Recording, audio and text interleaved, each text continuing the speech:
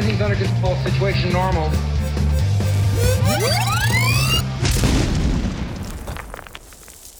Hello, everybody, and welcome to this week's episode of Florida Man Plays X-Wing. I am your host, as always, Steve Sesnick, and I am joined to my right by the Reverend Joe Laporta. What's going on, Joe? Man, I am planning on having a brief gripe session right after we introduce our other host. Excellent. All right. So we will introduce our other host so we can get to that. I figured we'd start the episode with it, so that it's all, Just get it out there. Yeah, it gets the negativity out. Yeah. Gets that all out, and then, we get it out and then move on. Collected. Yeah.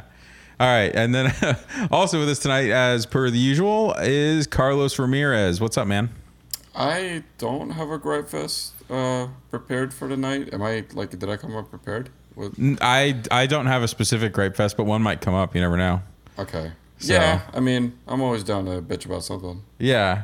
Carlos, do you ever feel like that maybe Steve doesn't think we appreciate him because he refers to himself as always host, as if we just don't appreciate his presence enough? Steve, you do a good job on this podcast. Thanks. You need to sell yourself a little better. You need to be like the host with the most, or the host and the most. Host, that sees ghosts in his toast, or He is our fearless leader. Yes. Yeah. I just feel like our fearless leader. I just feel like I'm just always here. I don't know. Maybe read one point, report again or something. Yeah.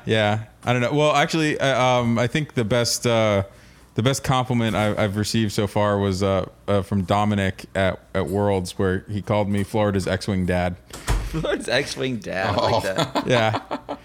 He knew how irresponsible you are. Yeah, right. You're like our real dad. Yeah. So no. I tend to get into the organizing. I'm an organizer to a certain degree. You're a booster. Yeah. So that's fine. I enjoy doing it. So actually, I like that. That is a very nice compliment. I like that. Yeah.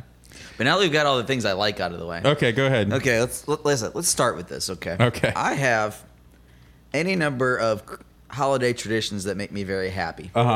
I have a very nice, very fancy $2 hat I got from the one spot at Target. Yeah. Which is falling apart, but I still wear it every year. It's a nice little felt top. You've had that for a long time. How long? I have. How long have you had that? 8-10 years maybe. Yeah, I feel like I can't remember a Christmas without you wearing it. Yeah, every year I accuse my wife of having lost it. She's like, "Did you?" I'm like, "Did you lose that last year?" She's like, "No, I know right where it is. It's in the garage. The rest of the Christmas stuff."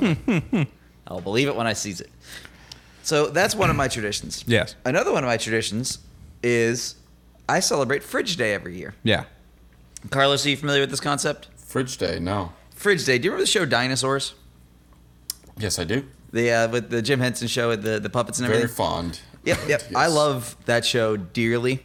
And every year, well, there was a Christmas episode for that, but you couldn't have Christmas on the dinosaurs because Jesus wouldn't have been born for another, few million years. Yeah, 5,000. Only 6,000 years. 6,000 years, yes. 6,000 years? Yeah. But anyway, he wouldn't have been born for millions of years, so it'd be anachronistic to have a Christmas episode. So the dinosaurs had Fridge Day instead. Mm-hmm. Fridge Day celebrating the invention of the refrigerator, which is the one device that caused dinosaurs to be able to settle down and no longer have to be nomadic and search for food. And it was the basis of all modern society. Yes. So they had a celebration of it. It's a great episode. It's the best episode ever, and we celebrate it this will be the third year in a row I've had Fridge Day at my house. We build little gingerbread fridges. Yes. We decorate the fridge. There's a little pageant, which maybe Steve will release videos of on the internet in case everyone wants to really laugh at the dumb stuff we do when we're not doing dumb stuff on a podcast. Yeah, it's like if you think the stuff we do here is dumb, wait till you see this. You should.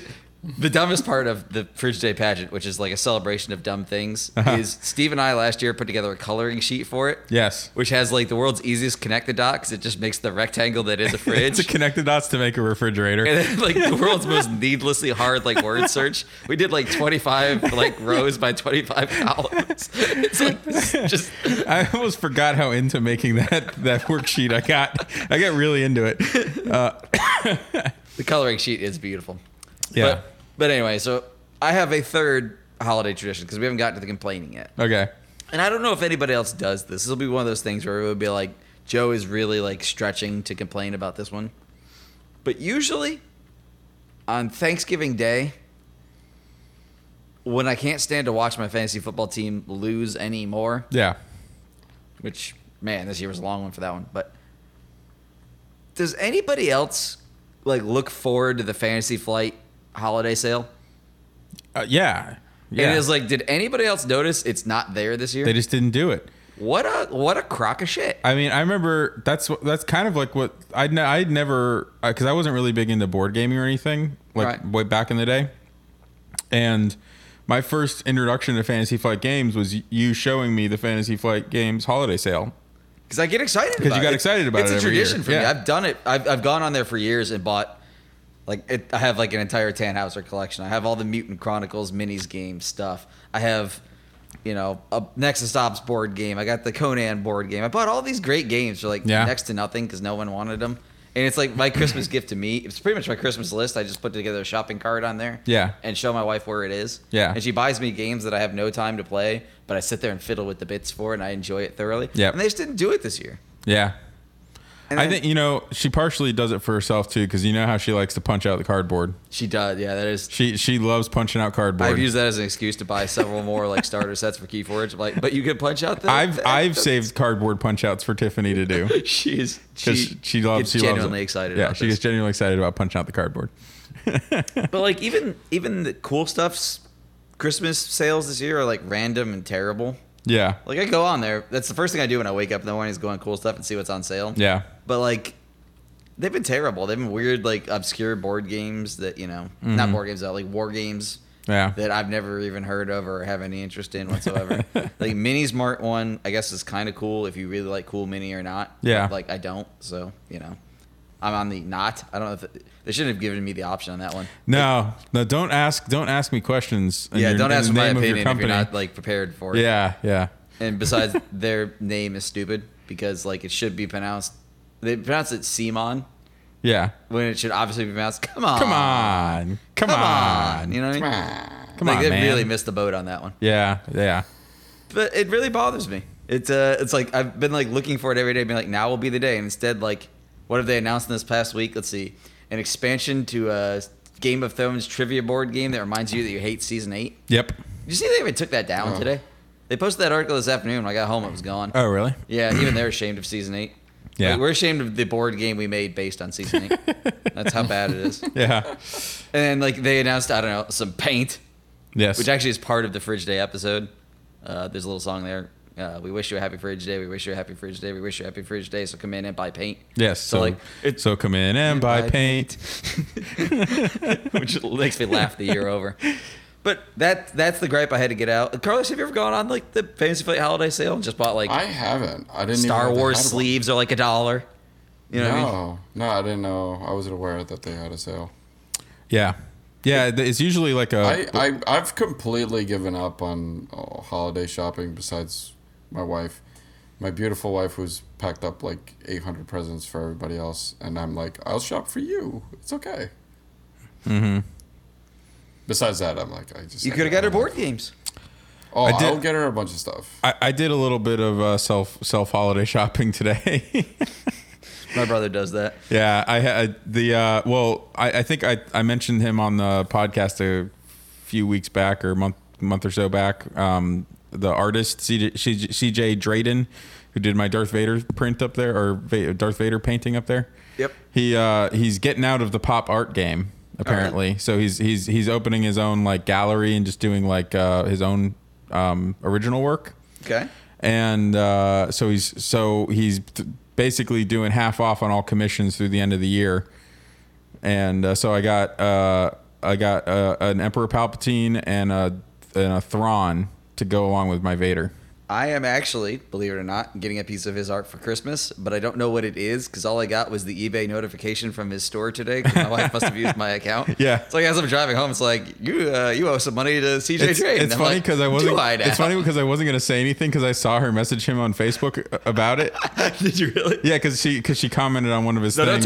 Don't tell me what it is. No, I don't know what it That'll is. Be, she didn't say what it was, but I knew she was getting you something. That'll be the surprise. I wasn't going to say anything. I don't know what it is, Yeah. but I know at least when I see that box, I'm I bet I know. Yeah. So now I'm gonna have the triptych of the Emperor in the middle and Vader and Thrawn on either side. Oh, that'll be sweet. I think it's gonna be pretty rad. Nice. I'm Did excited you about get it. the Boba Fett one yet? Yeah. Okay.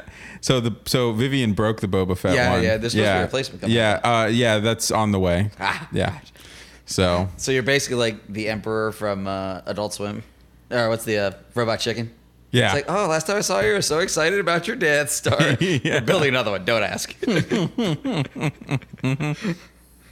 Yeah. So if you can't tell, if you're listening to this like months from now, this is the almost Christmas and almost This is- Rise of Skywalker episode. Yeah, yeah, and we're in the second half. We're probably going to talk some Star Wars episode 9 prep, because I know Carlos and I have been doing some episode 9 pre-watching prep. Yep. I'm assuming you have as well, Joe. I have the holiday special just on loop on at loop. my house. Yes. Yeah, that's got the most important information. I've seen B. Arthur belt out the hits of the 70s at least 100 times.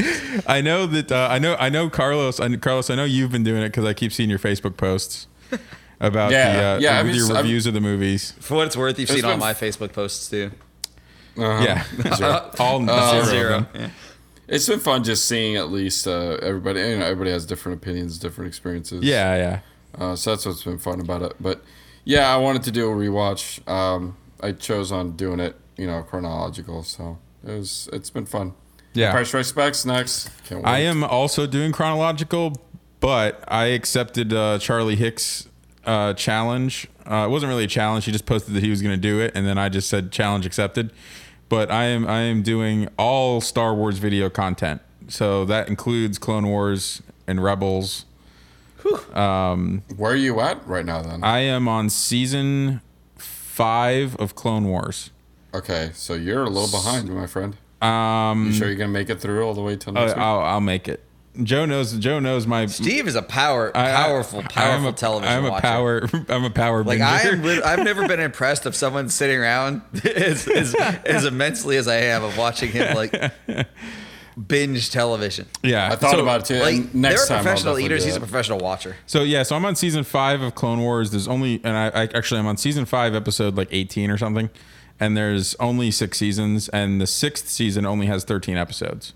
So once you're done with that, once I'm done with Clone Wars, then I get to because I already did Phantom Menace and Attack of the Clones, doing Clone Wars, Yep. then Revenge of the Sith, Solo, Yep. then Rebels, which is Yep. Rebels is only 5 seasons, and I can't remember how many episodes they had per season, but it was less than Clone Wars. I'm pretty sure. I think it was more in the like That still feels like 13 a to lot right 15.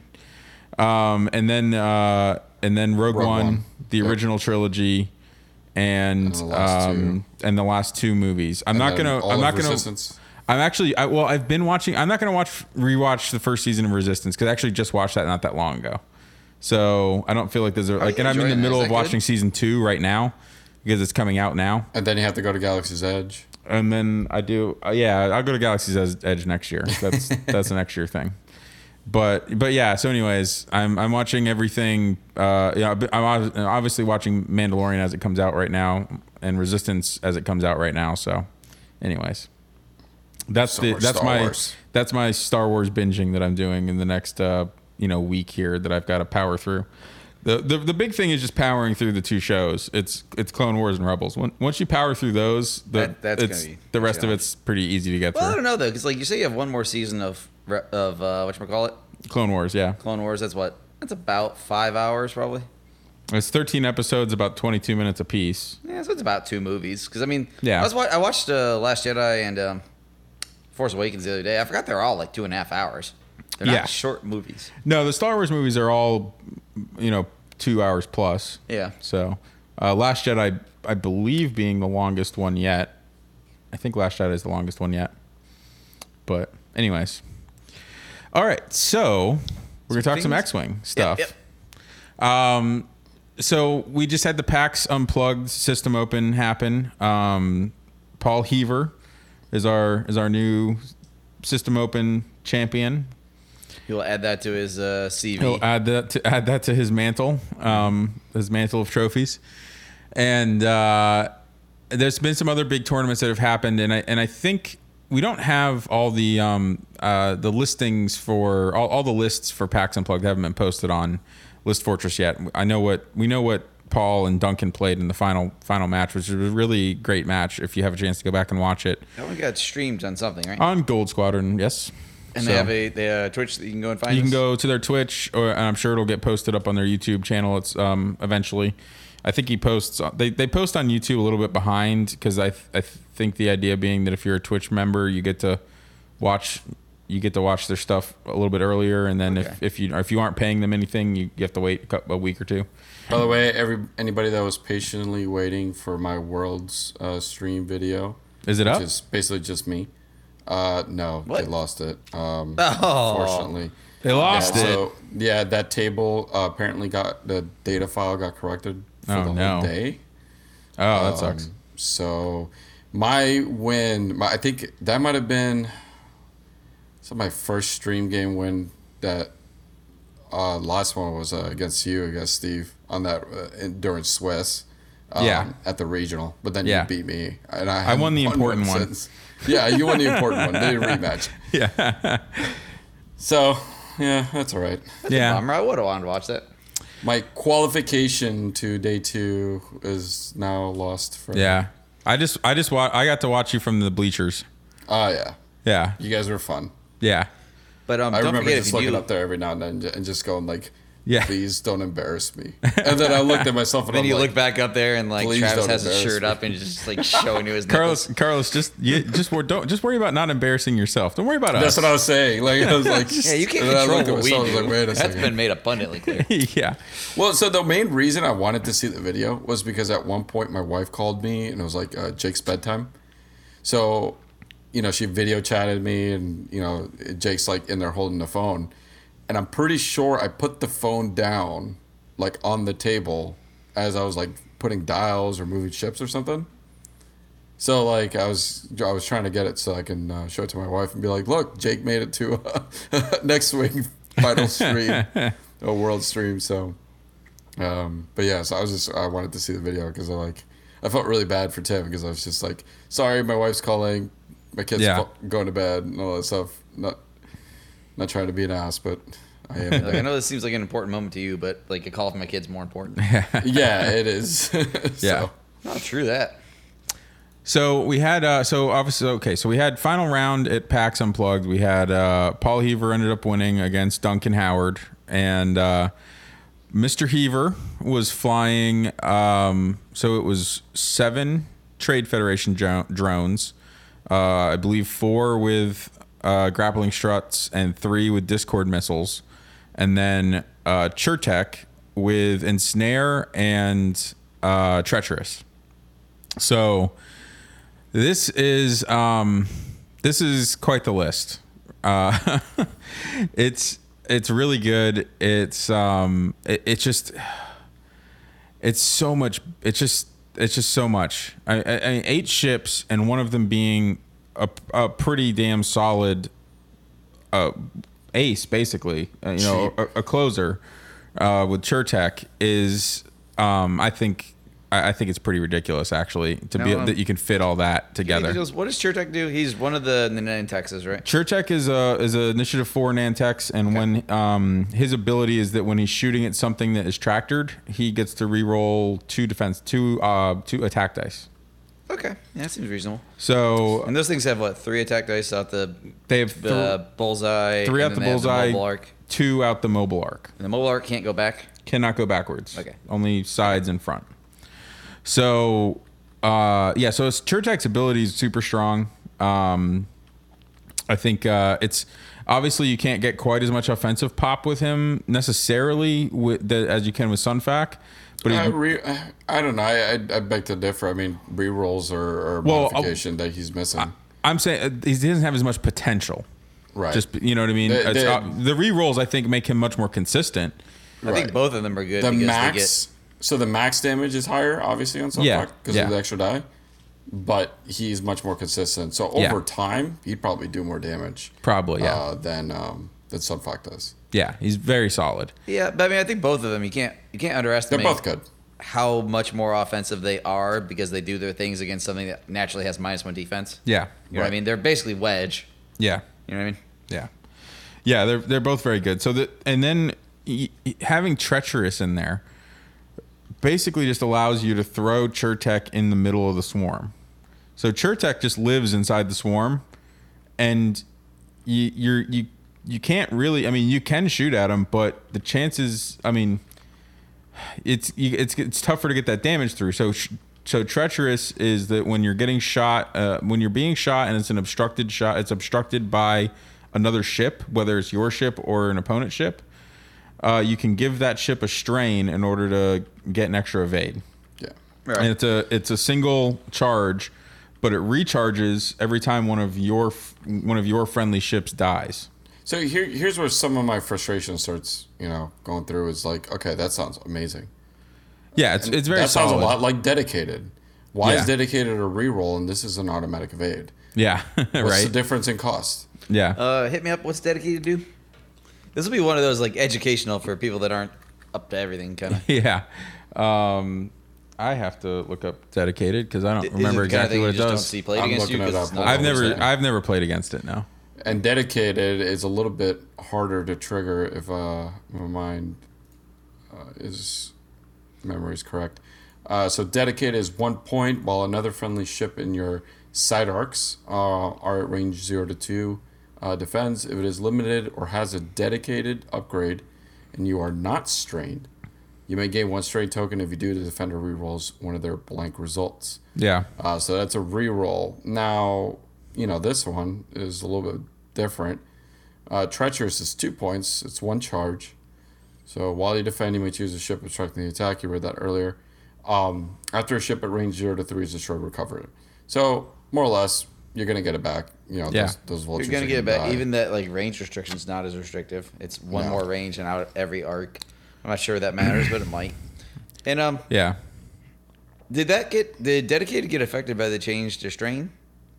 The sidelong fin nerf. I don't think that really. No, it didn't affects really it in any affect way. Okay, because you couldn't strain it's, the ship. You didn't strain the ship that got shot. No, you were straining the ship that had Was the helping you dedicated defend. that was helping the other ship defend. Okay. Right. I always get confused on that one, and maybe it's because A, it's probably because I'm dumb, and B, possibly because there's like a reference to a different ship also having dedicated or something. Yeah, Isn't there yeah. some like chaining it by having a bunch of ones that have because dedicated you can use it with either a non-unique ship or a Right. ship that has that also has dedicated, So like you could put dedicated on a unique guy, and he could take strain for other people or something. or he could Right. another guy with dedicated could help the guy a unique guy with dedicated on him. Okay. So it's kind of like it's a weird chaining thing. Basically, yeah, all it I means is that I actually don't get it, and it's confusing. and yeah, I hate it. I think that card is that's an overly confusing card. Yeah, I mean, maybe for other people it's not, but for me, man, that's. I mean, I can figure it out, but shouldn't have to. It's more to figure out than it should be. Well, plus I'm like figuring it out for one defensive reroll. Yeah. But hey, I mean, I think realistically, it's really just worded the way it is so that you can't use it to help Jedi. I think that's really all it comes down to. I can see that. So, because dedicated is a talent, right? That's correct. Yeah. So none of the Jedi can So take now it. the Jedi can use it. Yeah. So I think that's literally why it's worded that way, just so that you That can't seems use it to thematic me. help out the Jedi. Jedi don't seem very dedicated anyway. Yeah. When the going gets rough, they tend to retire to some backwater planet. Yeah, but the thing is, Like usually when they've screwed up a Skywalker, the first thing they do is be like, "Oh, I'm the hell out of here." I'm out. They're the deadbeat mentors of the Yeah. Star Wars galaxy. Yeah. It's like, oh man, I tried to train a Skywalker and that went poorly. I'm the hell out of here. Yeah. So with this list, you basically got a Wait, did I max actually spoiler alerts for that? Did we do Star Wars spoiler alerts on the show? for what? For what? The the Skywalkers have a bad attitude. No, and that's not a spoiler. Whenever you try to train one, it's usually the end of your career. No, It's like being the coach of the Browns. Good lord. Not entirely. That was a shot at Belichick. You know it was. I was about to say, like, why would that be a You're shot the- at Belichick? For being Yeah, Because cheat- that's the end of his career. Yeah. That Cheating is- against the Bengals. Good lord. Ugh. it wasn't cheating against the Bengals. Jesus Christ. Oh, so Yeah, he's cheating against filming the the Browns. sideline. Which one's more noble? That wasn't I guess. that wasn't the football operation, for Christ's sake, people. This is the dumbest fucking thing.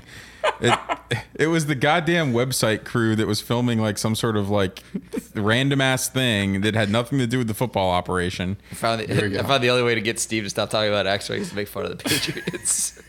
Blah blah blah. This They is, were filming for football operations, but they were filming a sideline when they were doing hand signals. They were and filming- other they were football filming a, things. yeah, tutorial but for they're blah, not. blah, If they're blahs, not, blah, blog. if they're not filming for football operations, those guys aren't thinking about that. They're just the film crew out there shooting shit. Yeah, but Whatever. There's a video. They can just. Yeah. Hey, yeah. are we gonna be able to edit this out of here? I mean, I could, but why would I? Because I was going to have to be like, oh, they're just. What are you saying? Oh, jeez. Oh Jesus! Jesus. All right, we might have to edit that one. You should definitely edit that one out. Okay, God damn it, Joe, you're gonna make me fucking edit. Son of a bitch. You know what I'm gonna do? I'm just gonna bleep it. That's gonna be one long. Because I want everybody to hear my Take. bitching about you having to make me edit things. I missed you guys. Hey, but so somebody did one of these not with Chertek, and I know it because it's on the screen up there. That I actually really kind of like with Dooku. Yeah. Kind of the same idea. A bunch of Trade Federation drones with grappling struts doing swarmy things. 'Cause that's Yeah. what they do. But instead of like Chertek, I really like the Count Dooku with heightened perception. I actually had put together a list with that before.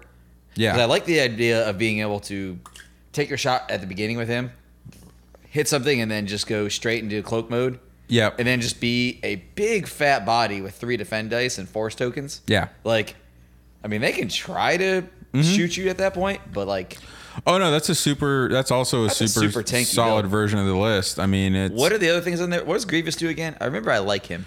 Grievous is the one that I think he just gives you an evade, basically, No. or he just like cancels. Does he cancel a which hit one? or a crit? The crew? Yeah, Yeah, Grievous crew. He cancels a hit or a crit, right? You can't. Yeah, you cancel a hit or a crit, and it's basically a shield. When a free do you shield. do that? Yeah. You do that after everything's been rolled and everything? It's a modifier. Yeah, it's a It's not a modifier, I guess. So it'll be a after roll. So during the results step. Okay. That seems good. If And I- then you get if it back I sometime, remember that don't you? Don't you correctly. get it I back can take a when somebody look else at it dies? just It says while you defend, You do- after, yeah, it's when after the somebody else dies. neutralize results step. Yeah, so it's kind of like in the same place as crack shot. It's a reverse crack Correct. shot. Right. So if there are 2 or more hit or crit results, It's a you may crack spend one knot. charge to cancel a hit or crit. Oh, very clever. I like that. Yeah, and then it has the same thing as treacherous. After kind of sort of after. There's no shit that can play both, though, right? They Uh, don't have anything that has crew and talent. yeah, maybe. Hold on. Maybe a bomber. Maybe one of the. I don't think the bombers have. I don't think the bombers have crews. Maybe one of them does has a because crew, they I have such think. weird ass. I don't know.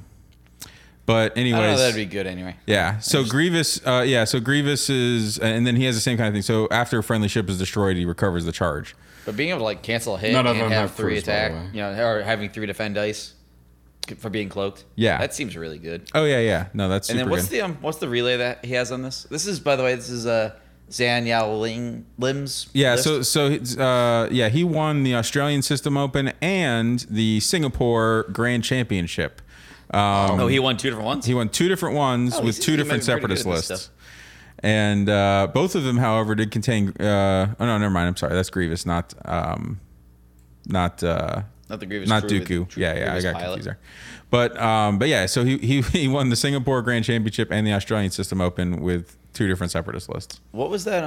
What was the tactical relay he was playing the other guy?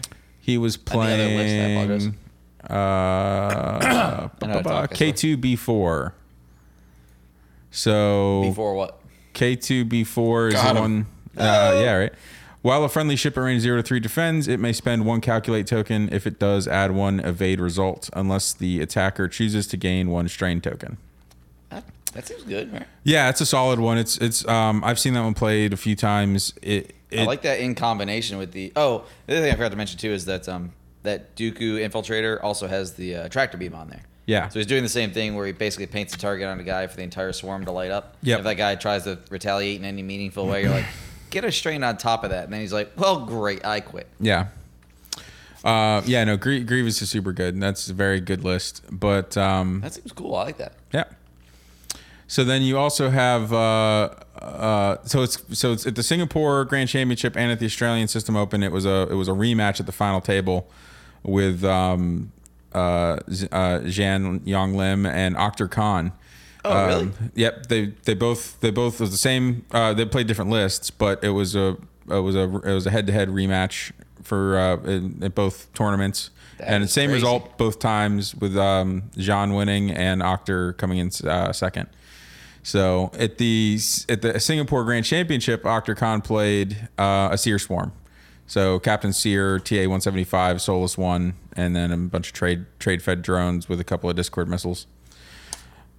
So I do think it's interesting how much the Discord missiles have kind of popped up Is that the one that like has the swarm attached to you? And... Yeah. So when they first came out, you didn't really see them at all, and then I think I know at Worlds they started to pop up quite a bit. There was a lot of people running them at Worlds, and then you're seeing more and more of them now after post Worlds. But they're a lot better, I think, than people originally thought, and I think especially now that people are kind of figuring out how to use them, because it's more an area denial thing than anything else, because it's essentially a trajectory simulator bomb kind of a thing where you get to launch something out.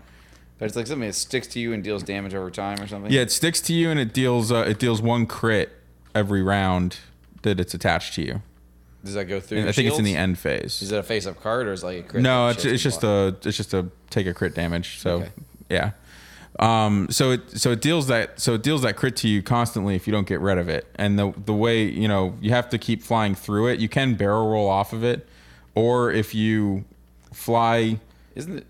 If you fly somewhere where there's something in front of you that it can't fit, it can't be overlapped. Then it has to ram it in. So then it has to go to your back, and then you can fly away from it the next turn because you don't overlap it again. So it's interesting. Yeah. So it's got some kind of weird rules to it, but when you can put 2 or 3 of them in a list, it creates some kind of interesting area denial stuff and decisions for your opponent to make, where they have to think about the fact that might be coming at them. So hey guys, real quick, we forgot about something. What's that? What you drinking, man? Oh yeah, we got so far ahead of ourselves. I went straight into the ranting. Usually I save that for several minutes in. Joe, what are you drinking? Man, Steve and I both appear to be drinking the Samuel Adams Winter Lager. Yes. Because yesterday was a cold, wintry day here in Florida where it dipped down to about 81. Yeah. And then today was... I put my jacket on. And today was classic Florida winter, where yesterday it was 81 and today it was like 60. It was like 60. Yeah. Oh, God. It felt great, too, because I was expecting it to still be 81. And I was like, For everybody on the podcast that doesn't know, my work doesn't have air conditioning. And because it doesn't have air conditioning, it also doesn't have heat. Yeah. Which has been real fun. Carlos, what you drinking, man? I got some Pulp Friction from Motorworks Brewing over at the west coast of Florida area. So shout out to my St. Petersburg, Tampa friends. I'm sure that's close by. What kind of beer is it? It is. I'll let you take a guess. It's an IPA. Pulp Friction. So with pulp, I bet it's a citrus type thing, isn't it? There you go. A citrus IPA. Citrus IPA. It is grapefruit. Yeah. I actually like grapefruit IPA. I think citrus cuts like that hoppy bitterness enough where I'm happy. Mm-hmm. It's like you need almost 2 strong competing flavors at the same time. Yeah. So, all right. Back to the X-Wing. Interruption. Nah, that's all right. No. You didn't have for me at all. I'm gonna get another beer. I'll be right back. So we've got if you probably noticed a theme here. We're talking about the things that are doing well in big tournaments since Worlds, and a lot of them we contain separatist lists. We go back a little bit further here to the U.S. Grand Championship in St. Louis, and the winner here is Doug Howe with Sunfok, Crackshot, and Snare, and a bunch of Trade Federation drones with grappling struts. So he had 1, 2, 3. He had 6 Trade Fed drones with grappling struts. So Sunfok, you can't quite fit the 8 or the full 8, but a 7 ship swarm is still pretty damn good. Is it mostly swarms that are doing well? They're low count lists that are doing well too. What are you talking about? For separatists? Are any of their low count lists doing well? There's some of them are popping up here. Like I think when they first came out, there were two. Xian in Singapore at the Singapore Grand Championship, he was flying a 4-ship version. Okay. So it was kind of like it was kind of similar to the Sunfac Chertek Grievous list, except right. You took out Sunfac for just a regular Patronaki Arena ace, and then also that gives you enough points to add in DBS 404 with advanced proton torps, afterburners, and landing struts. So you get an extra ship, and you get a guy that has some kind of neat tricks to be able to pop some big damage if you don't 404, see it he's the coming. guy that takes damage to roll one extra at range 1 or something? Yeah, or range, because you can shoot at range 0 too. Oh. Yeah. Does that count on the advanced proton torpedoes? I gotta look at it. And what the heck do those do in 2.0? Because I actually don't remember. Advanced proton torpedoes are range Which 1, 5 dice, Oh, they're still a 5-die range and 1? turn 1 hit to a crit. Oh, okay, they don't do the thing with the focus they used to do? No. That one was fairly silly and stupid. So yeah, with DBS 404, his ability, he can perform. It's only primary attacks at range 0. Okay. But- No. He can only perform primary attacks. Okay, well that part is, but Yeah. But he does get an extra die at range 0 to 1 with the proton torpedoes, because when you perform an attack at range 0. Yes. But he Okay. can't. Yeah. So he gets an extra die. So he gets a 6-die advanced proton torp shot. That is not nothing. No. So yeah. So this is kind of a different version of the more classic Sonny and Cher list, as people were calling it. But it's obviously you lose Sun Fac, but you just get more. You get 4 ships instead of just 3. So Sonny and Cher were a husband and wife musical duo Yes. in the late 1970s. yes, Sonny they were. Bono later became a congressman from California, by the way. He did. Before dying in a skiing accident. Yeah, this is all true. True facts. Fun facts with Joe.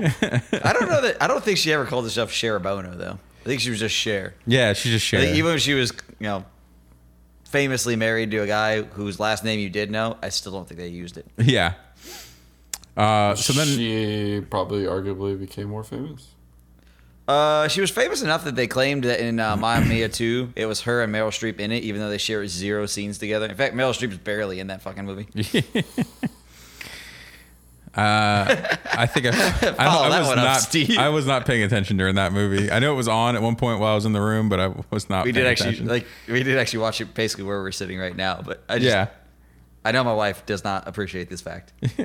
She's like, I can't believe they claim they're both in this movie. They have 0 scenes together. There you go.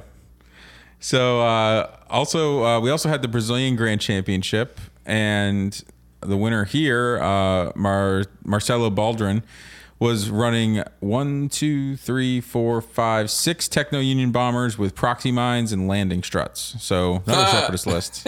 This is a much different kind. I would have but loved to see this play out, because it just sounds like he just laid out some mines and then hung out behind rocks and just said, "Come at me." Pretty much, yeah. And then just rotates around, and yeah, just you can create It must like work, because there was 109 people at this thing. And yeah, he won. it's actually pretty crazy. 100. So this is the first. I believe this was the first officially supported FFG event in Brazil since 2.0 came out, and they had 109 people at They it, did not slack on that. which is a on great them, turnout. Yeah. So yeah, that's and apparently I guess their distributor there has promised to up the support. So that's good, because I know they were having a lot of problems getting prize support and all kinds of stuff down in South America. So, but anyways, another more separatist winning things. So, and then in second place, so it was a double separatist final table. Second place was a Seer Swarm. So, yeah. Seems to be a bit of a recurring theme. Bit of a recurring theme here, folks. I think the one the one that we found, I'm sure there's others here, but one of the ones we found that did not have a separatist winner was the Czech Grand Championship with Vader, Check Whisper. that one out. Yeah. So it was Vader, Whisper, and Seventh Second time I told Sister. that joke today. So this is a kind of version of Ollie's list from Worlds that basically you take out the Grand Inquisitor, put in Seventh Sister, and that allows you to get a couple of other upgrades in What does here. Seventh Sister do? Seventh Sister gets, I believe she gets an extra action after you shoot at her or something like that. It's while you perform a primary attack before the neutralize result steps, you may spend 2 force to cancel 1 evade result.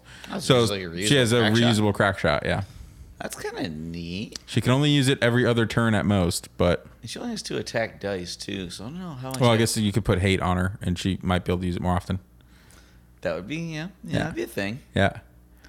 So what else do they have on her? Can we go back to the list? On the list itself, it was just fire control system. Oh. Which helps with their offense a little bit. So you take that target lock, because if you're actually using her ability, you're going to run through the force faster. Man.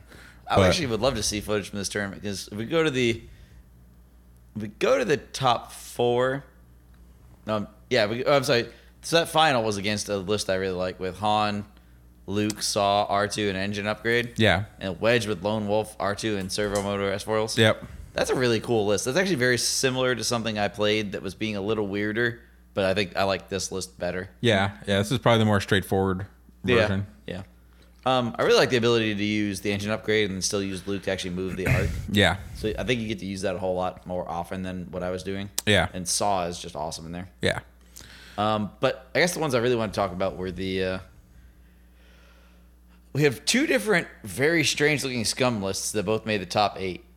Now, this is 109... I'm sorry, this is the Czechoslovakian one, right? Yeah, this is Czech, so this is 45. At 45, making the top 8, we had an Unkar Plut with Tobias Beckett and a cloaking device. Yeah, yeah.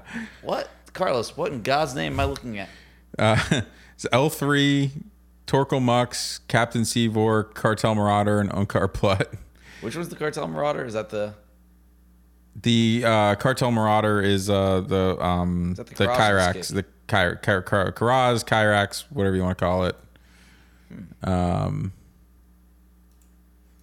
So yeah, that's quite the list. That is fascinating. Yeah.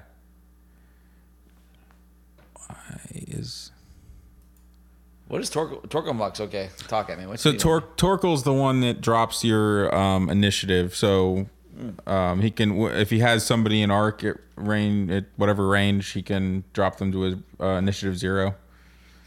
So that you can take an ace and drop him down to a 0 and fire everything at him before he gets to shoot. So you kind of reverse the PS kill. That's interesting. Yeah.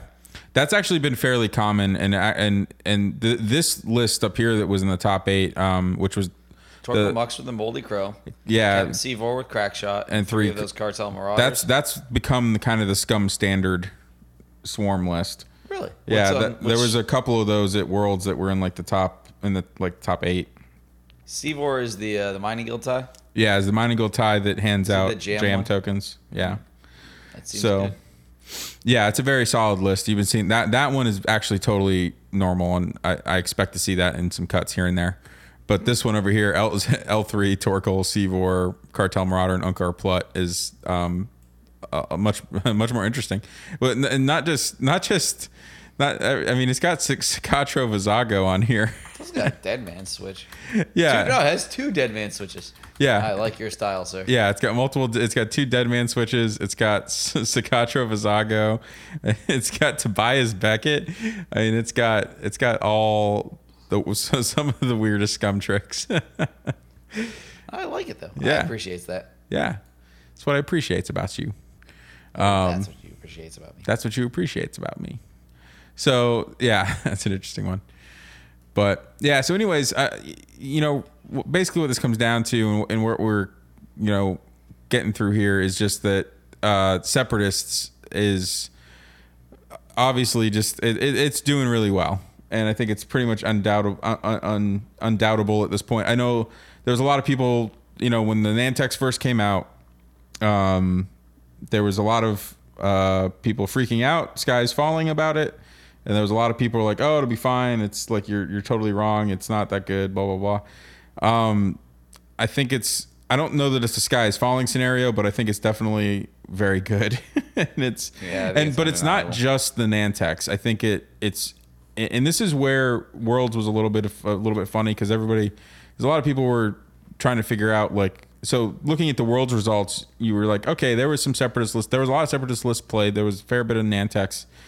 they were in the cut, but they weren't in the top. I don't know that any of them made it past top 16, maybe. So they weren't super high up in the final standings.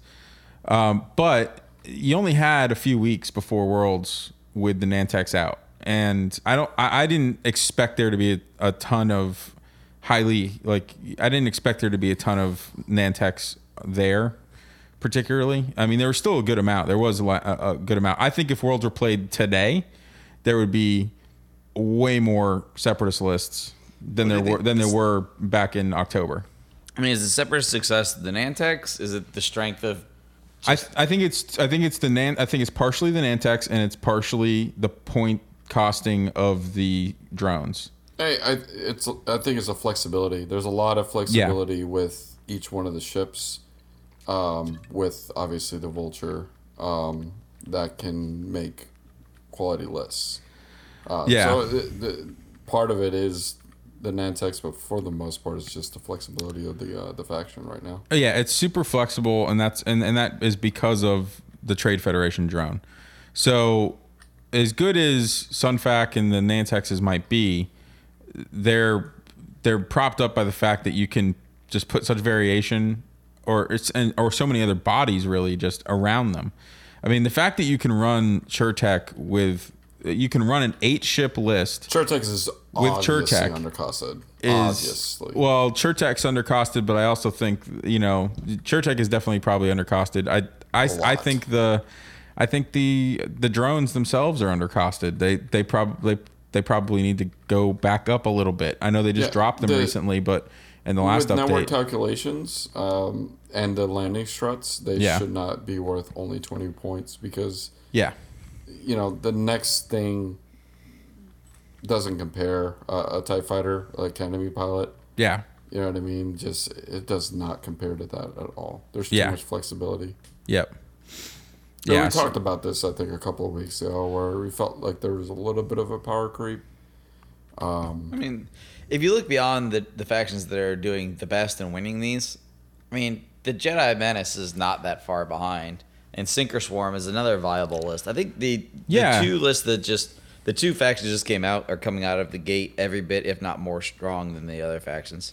Oh, for sure, and that's because they're the newest ones. I think they had from a design perspective, I think by the time they started designing those, and they had already designed the rest of 2.0, so they're coming into these ones are like, I think, getting a little more comfortable and taking some more risks with the general design, particularly in the Nantex and Ensnare and how that works.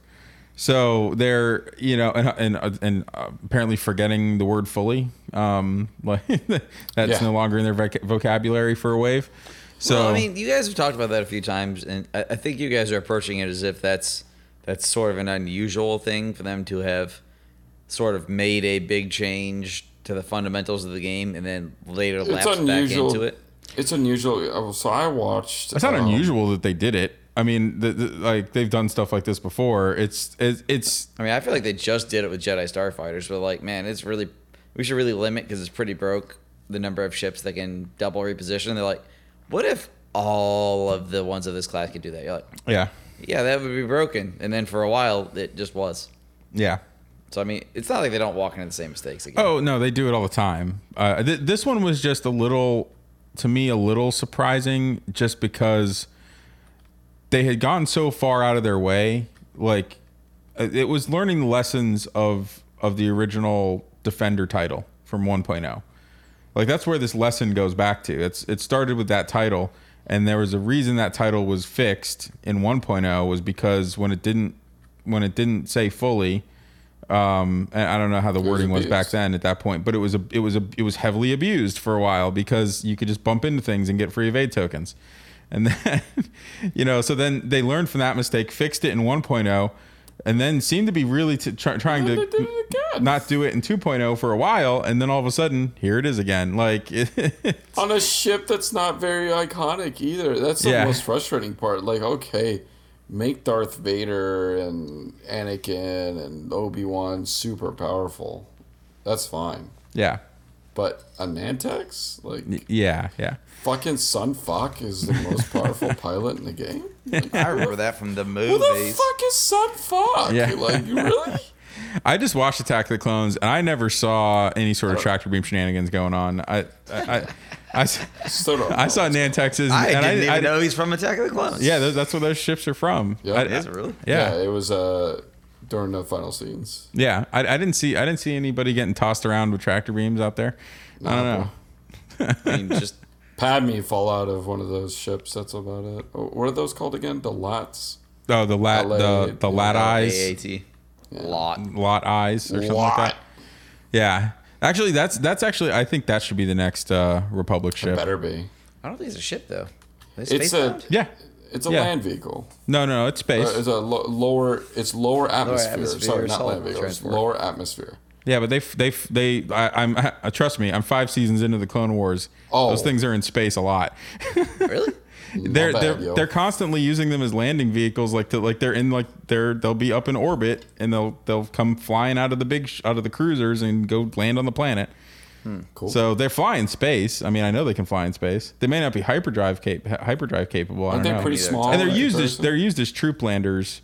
Like, and they're like, I understand what they're used for. Like, they're used primarily for ground support, but they can fly in space, or at least they do in the cartoon. Unless I'm just Well, you losing my learn mind. something but- new every day if you're not careful, and not always about Sonny and Cher. Yeah. So yeah, those things. Yeah, but you know what? Like, if you're gonna make a Clone Wars era factions, that is the most used ship. That's the most commonly seen ship in that show. That ship is in more episodes and used more times probably than any other single ship in that show. I can't think of anything that shows up more often.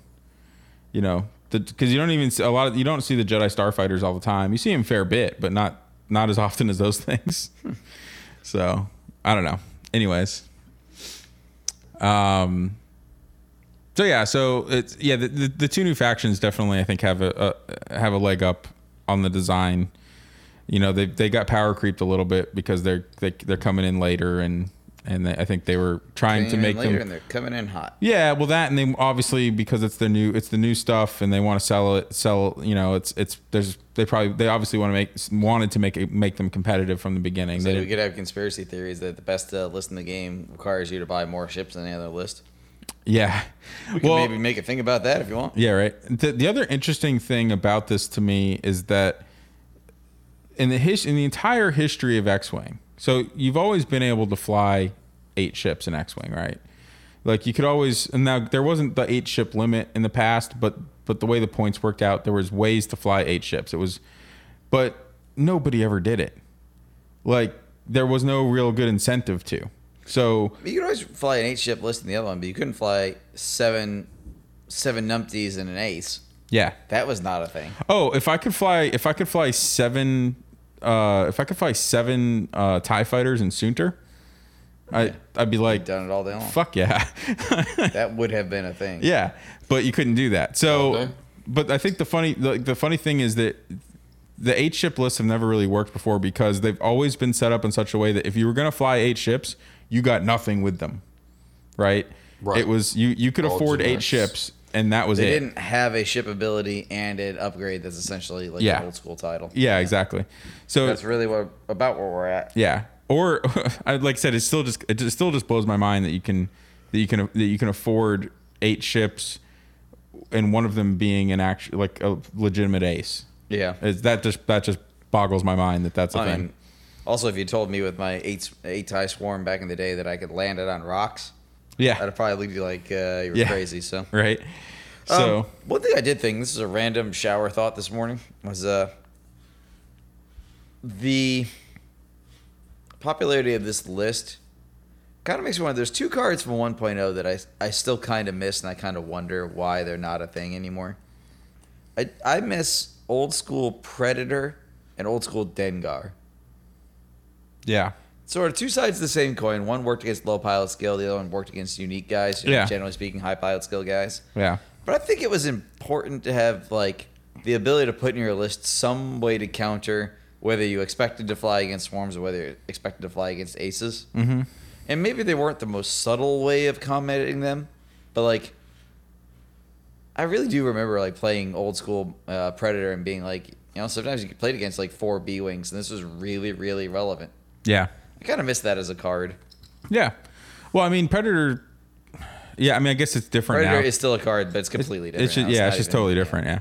But it's no, and I liked old 1.0 Dengar. 2.0 Dengar is really good too, and I actually kind of feel like he should get some more play. But what's he doing in 2.0? I'm guessing he's a gunner now instead of a crew, right? Yeah, I think so. Let me look it up, make sure I'm saying the right thing Dengar? here. Yeah, Dengar. Is he a crew or a gunner now? He is a gunner. Yeah. So after you defend, if the attacker is in your firing arc, you may spend a charge. If you do, roll 1 attack die unless the attacker chooses to remove 1 green token.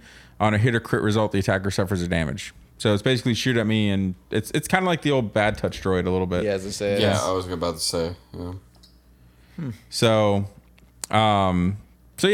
it's he seems okay, but I like the other one. Yeah. I mean, I guess we're not really doing as many passive mods in 2.0 as we used to, but yeah. I liked that they acknowledged that sometimes you wanted to have a tool against low pilot skill, and sometimes you thought it was more relevant to have a tool against high pilot skill guys. Yeah. Depending on your local meta or what was going on, or Yeah. what you thought you had a bigger problem with. Yep. So yeah, I think that's kind of, to me, one of the most interesting thing about the Separatists is just the fact that it's a faction that's kind of built around running 7 or 8 ships, and we've just never seen that before. Like even the old Imperials, when the TIE swarms were a big thing, that you still would see at most 7 TIEs in a HAL Runner swarm, and a lot of people would run HAL Runner mini swarms with Soontir or Vader or something like that. So it wasn't the same thing. I think it's significant to say it's the first time that the math has really worked out where you should just play the max number you can. Yeah. It's like before, it's like you could do that every time, but like 8 Z95s was not significantly better than like 7 and somebody that did something, you know what I mean? Yeah. But like now it's statistically the best move to just get as many of these as possible. Well, as many bodies as possible because of the variance differences, and because, like you said, there's not as many passive mods. So these guys are giving you a ton of bodies out there. So there's a ton of dice being rolled, but they do have passive mods because they're essentially rolling in there with 7 force tokens. Is pretty much what it boils down to. Yeah, and when you have that many die rolls from that many in a swarm, it evens out nicely. Yeah. So you probably use close to the exact number of calculate tokens as you take every turn. Yeah. So and generally, just because of the way fire priority works in X-Wing, like you're generally focusing on something, right? So one guy who's got 4 other buddies around him who all have calculates, and you keep trying to shoot at that guy, and you maybe plink 2 damage through, but he spent 3 calculate tokens to stay alive. That's like he may as well have had 3 force tokens on him. It's the same thing.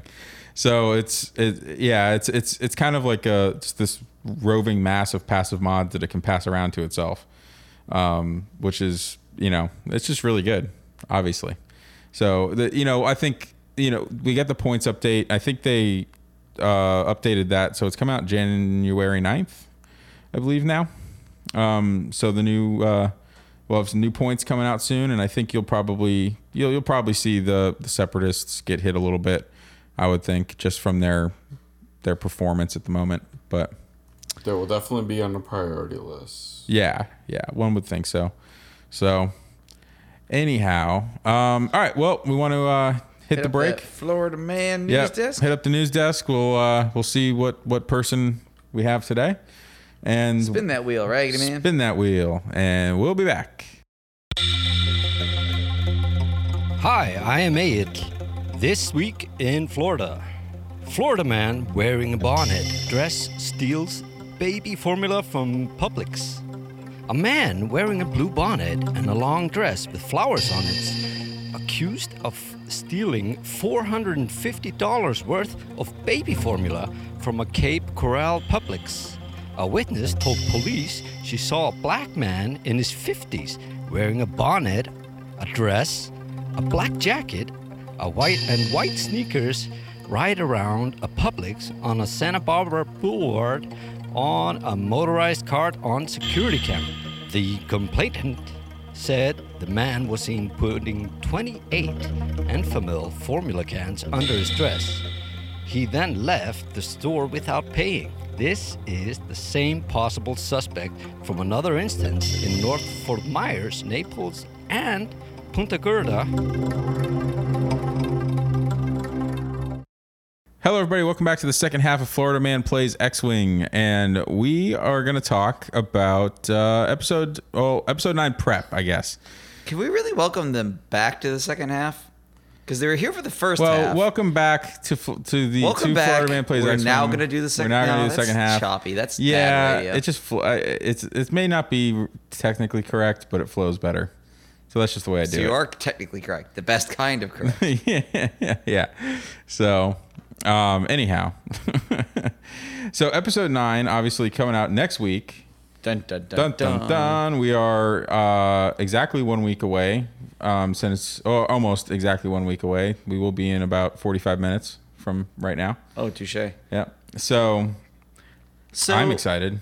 Carlos, you are going to see it on Thursday, right? I am. I already have tickets. I'm ready to roll. Are you coming with us or are you going down there? Oh no, I'll be going to the Palm Bay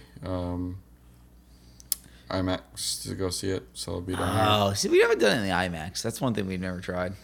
No. Well, we It's have not, it's not a real IMAX, by the way. Oh Like, yeah. It's one of the they flat. call The it an flat IMAX? It's the It's flat like IMAX. IMACKS.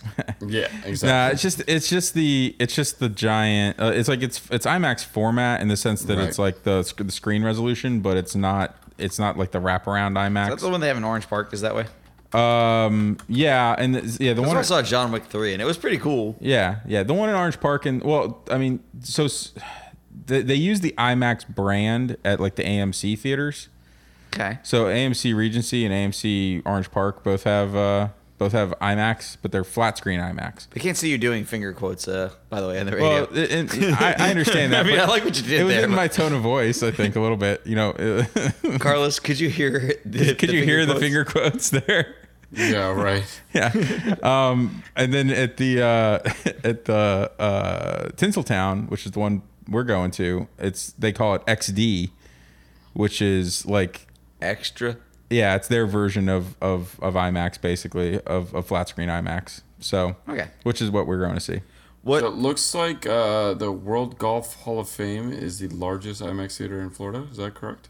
Yeah. Yeah, that seems right. Yeah, that's the only legit IMAX theater in driving distance here. It's also the only thing still. But is that the biggest one in all of Florida? That's what I was trying to wonder. It's probably the newest one that was built in that format, so I wouldn't be surprised. Yeah.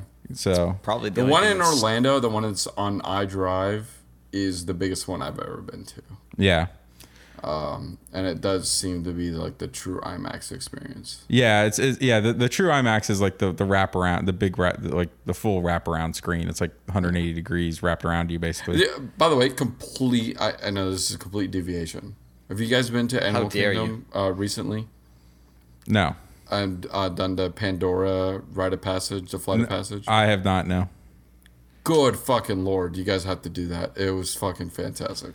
We're going in January. I'm pretty sure we're going there too. I think. Do it. I recommend it. It's worth the wait. So, of all the rides so far that I've been on, I still haven't gone to Hollywood Studios since Galaxy's Edge. So I've been to Hollywood Studios before, but this has been the only ride where I've actually would have been willing to wait in line again, but the park was already closed. No. It was so fucking amazing. But yeah, anyways. No, that's a good I aside. digress. I can't wait to go do that. That'll be fun. So episode 9, and we already kind of went over what we're watching or what we're watching. They kind of prep for it. Now, Did we Carlos, actually do that on the podcast? yeah, we kind of got into it a little bit in the before we I started. couldn't remember what we done on the air and what we done off. the Yeah, air. it We kind of talked a blends lot together. off the air this week. Yeah, it happens. The B roll is going to be amazing. So, Carlos, I know you've been posting on Facebook with like you're doing all the movies, right? And I'm doing just the saga, the episodic. You're doing all the saga movies. Okay. I am. Yes. Just So just you're- due to time, I think I would have fit the other ones in. And it's only what, 2 movies really? Yeah, you could have fit in I could Solo probably and Rogue fit One. Solo and Rogue One. Yeah. But I'm running out of time now. Yeah. 'cause we got 1 full week, and I need to watch 4 more movies. And I have a very busy schedule for the next few days. So that'll probably be enough for me to catch up. So. Yeah. So where are you at right now in the movies prep? So I decided to watch them chronologically, and I finished the prequels, and I finished A New Hope last night. All right. So you're into the the original home stretch. trilogy here. You're in the home Yeah, stretch. just got Second, started. well, you're in the second half, yeah. So I did watch the new Disney Plus version of A New Hope. Okay, so you saw McClunky. The McClunky. Wait, there's a new version? So Yes. okay, so remember when Lucas was gonna. You remember? You remember when Lucas was gonna re-release all of the Star Wars movies in like 4K 3D or something in theaters? So this was a thing that was gonna happen like right before he sold to Disney. So Okay. when he did that, he went into A New Hope yet again and changed more things around with the Han Greedo shooting first scene. Ugh. So I don't think I approve. he added. So there's a line added in there where when Greedo shoots, he now yells McClunky. McClunky? McClunky. Yeah. McClunky. McClunky. McClunky. McClunky. Yeah, something like that. Oh my god, that's gonna be my new phrase for everything. Yeah. So apparently that was the that was the latest cut of A New Hope that Disney had that Lucas had done in preparation for, because that was all supposed to happen like literally the year that I think that basically like the year right after Disney bought Star Wars. It was I think like 2013 or something. Those movies they were going to do a full theatrical re-release of all 6 Star Wars movies, and they've been remastered into like 4K and like I think 3D or something. I don't know. There was this whole thing that they were going to do. Okay. And then that plan just dissipated. But apparently a leftover of that is this McClunky sequence. Ooh. Yeah. Now I gotta go watch that. Yeah. I Now, was a little disappointed in Disney Plus, by the way, for not having the holiday special. yeah, right. I was looking forward to Boba Fett riding a dinosaur. Yeah. Well, I got to look this up, or I'll have to go back and look this up because I think they're like, because the Disney the holiday special was produced by one of the networks. That's right. It was CBS. We talked about this. Yeah, last it was week, I it guess. was produced by CBS. So I don't know from a distribution rights standpoint who would have distribution rights exactly to the holiday special, but Can I ask you? Did any of you, in your research for the new movie, did either of you, true dyed-in-the-wool Star Wars nerds that you are, did either of you watch Backstroke of the West? No, no. Carlos, are you familiar with Backstroke of the West? I'm not. Okay, I think Steve is. I've heard of this before. Okay. Yeah. So, Star Wars Episode 3, whatever the subtitle of that is. I actually don't know. Revenge of the Sith. Revenge of the Revenge of the Sith. Sith. Revenge How of do the you? Sith. Okay, no. I'll give you a pass on Attack of the Clones, but Revenge of the Sith is actually one of the good ones. So I don't It wanna is, hear but this. it's not as good as Backstroke of the West. Backstroke of the West is a specific cut of that film where that film was pirated by various non-American countries. Yeah. But they may have done it multiple times in multiple steps. I don't know the exact things. Somebody will have to look this up and like post it in the comments or something. Where like it got translated into some non-English language, Yeah. and then translated again, and then eventually translated into Turkish. Backstroke of the West, I am fairly certain is in Turkish. No, I'm a liar because it was distributed in Turkey, but it was in English. Okay. So the film is in English. Yeah. But the subtitles underneath are also in English. But like a Turkish translation of But English or multiple translations later Yeah. in ways that are amazing. So, Carlos, you've probably seen the main meme that comes out of this one is at the end of that one, spoiler alert, when he's like standing there, Darth Vader like gets off the tail, is yelling no. Do you know what he yells instead in the subtitles, Carlos? No. he yells, "Do not want." Do not So he's like, no. At the bottom, it just says, "Do not want," which is like the payoff at the end of like a 2.5 hour like just laughing the whole time, because like the Jedi Council is always referred to as the Presbyterian Church. Yeah. And like even like the opening crawl where the words come out across the street in English, the subtitles at the bottom do not match the English words going across the screen. So instead of episode 3 Attack of the Clones, it's episode 3 Backstroke of the West. It just gets worse and worse the whole time. This It is is brilliant. It is worth watching. And dear God, we should just do a whole episode about that. This is like the all your base are belong to us of the of Star Wars. Yes. Yeah. But like you watch this whole thing, like this whole thing is terrible. Then you finally get to the end, and he's like, "No," it's like, "Do not want." Do not. That's awesome. Oh my God. But yeah, so okay, so you're on episode 4. As we went over earlier, I am at the end of season 5 of the Clone Wars, and I've got a week to power through some stuff here. Got some work So to do. one of the Yeah. things I asked actually on the thing, and I was curious to see what you guys thought, was basically what was your first memory like of your first exposure to Star Wars? The first Star Wars movie I ever saw was Return of the Jedi over at a friend's house when I was probably 6 or 7 years old. I remember that was the first time. That was the first Star Wars thing I ever saw. I know I saw the first 2 before this, but my first like distinct memory of Star Wars was watching Return of the Jedi. And I remember my Uncle Jimmy walked in while we were watching it and saw Leia in the bikini. He's like, "The hell is this? You guys watching porn or something here?" I was like, "No, man, I swear it's Star Wars." Yeah. I still remember that like 30 years later because I was not very old. It's like, what is this? Some kind of porno or something? I do remember, you know, because you know, we grew up in the, I was like prime age, right, for the re-releases in '96. So, you know, because I was in middle school. So, you know, I was probably 12, 13. I definitely Or so. saw those. And But I had seen them before that. I had seen him before that too, but I'm just saying, like, I remember when that happened, because then it was all of a sudden, after that, it was the build up to the new movies, so it was a big thing. It was becoming more of a cultural thing at that point, because I had started reading the Star Wars books before the re-releases came out, so I was already pretty deep into Star Wars at that point, anyways. But I just remember all my friends were suddenly became more Star Wars aware because of the re-releases and the new movies coming out. But yeah, Princess Leia was always that was always a fan favorite amongst the my 13-year-old friends at the time. Mm-hmm. Yeah. Right, so you guys basically had the same experience I did, because it was the re-releases that kind of kicked it off for me too, and the hype for the prequels.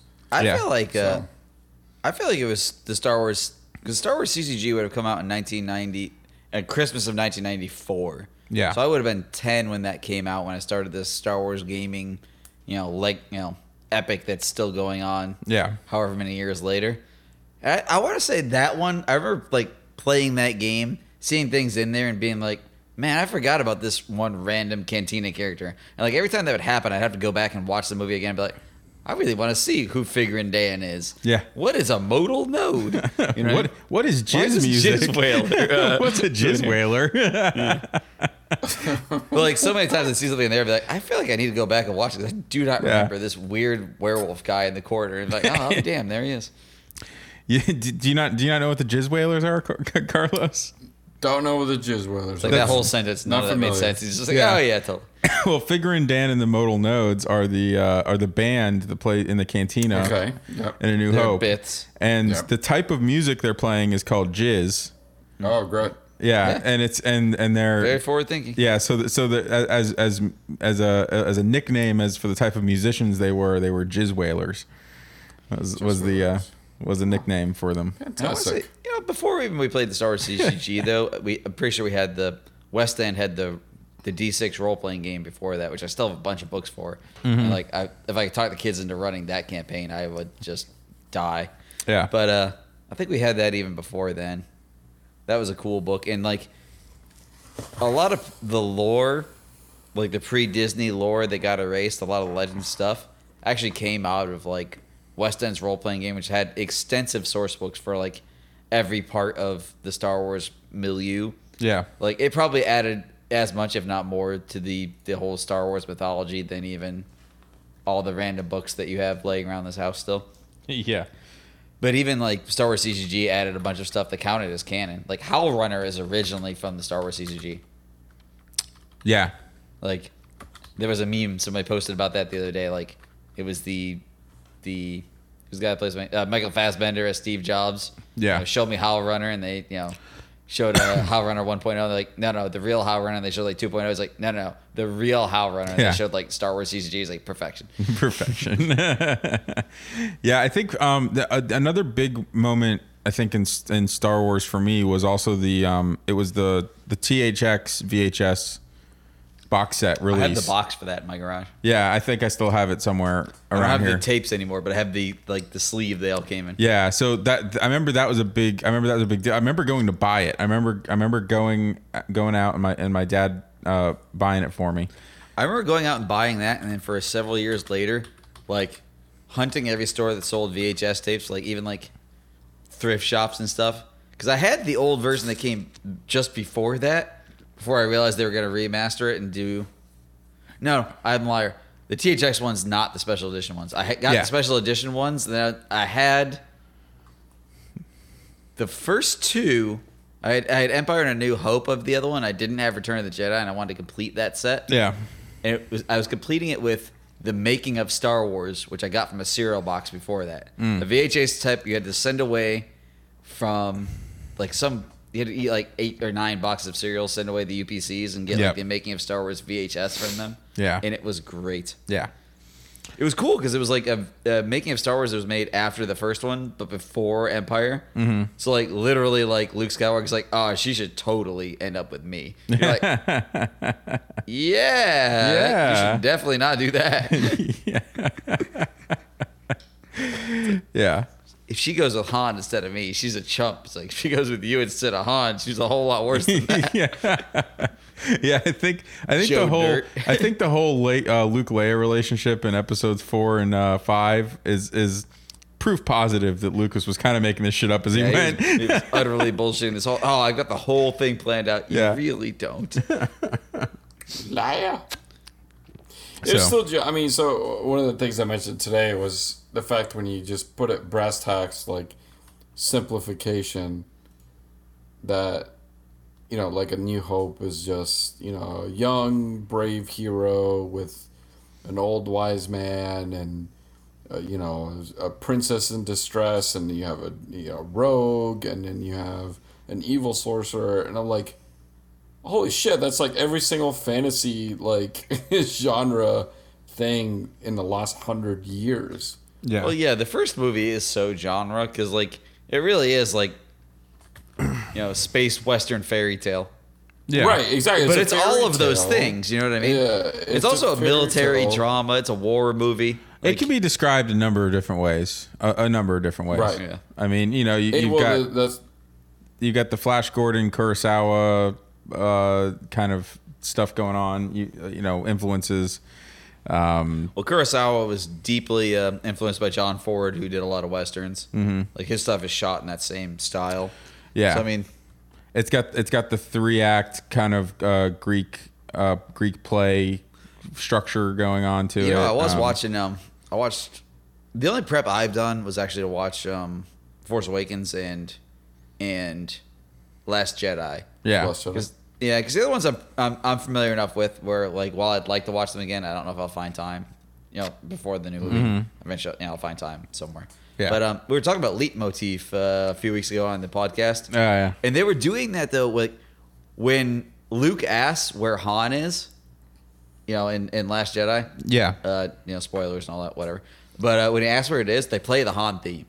Yeah. Like the leitmotif thing, like when he talks about Vader in like when he sees the Vader mask or whatever, they play Vader's motif. Yeah. Like the leitmotif like persists into the new trilogy. Yeah. I really like that actually. Oh yeah, and that's actually, and That's actually the funny thing to me, the most consistent thing about all the Star Wars movies is fucking John Williams.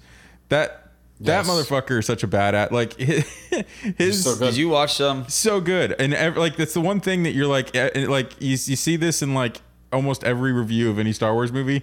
It's like they'll say what blah blah blah whatever, and then like, good lord, the soundtrack was awesome. John Williams is a beat. You know, it's like that's every time. Did you watch the movies that made us yet? I watched two of them. I watched Die Hard and Ghostbusters. Oh, well, the Home Alone one has a huge section about John Williams. Because, okay. Like, literally, he just jumps into that production right at the very end. Well, like, Chris Columbus, who was the director of that one, he, like, literally, they're like, you know, what do you need to finish this movie? He's like, I don't know. Give me John Williams. Yeah. Just as a joke. They're like, Wait, yeah, he said he's so in. he did They're the like, music what the for fuck? Home Alone? Yeah. Yeah. Oh, yeah. Oh, when you listen to it again, it's amazing. Yeah, it's amazing. Well, that's it's amazing. Well, Home Alone is a classic in our household for Oh, Christmas. dude. Yeah. Do you have, So have I you just watched, started watching it. We haven't finished it yet, but we started watching the first half of it. And that's my favorite movie of all time. Do you at watch least for The Christmas. Toys That Made Us? I know which thing you're talking about. I haven't actually watched it, but I have Netflix it put out on my list. Netflix put out a sequel to it called The Movies That Made Us. They only have one season. Every season for these, they do 4 episodes. But The Movies That Made Us has Die Hard, Ghostbusters. I don't give a shit about Dirty Dancing. But the Home Alone episode's fascinating. Yeah. Do you realize that whole house they built in a high school gymnasium?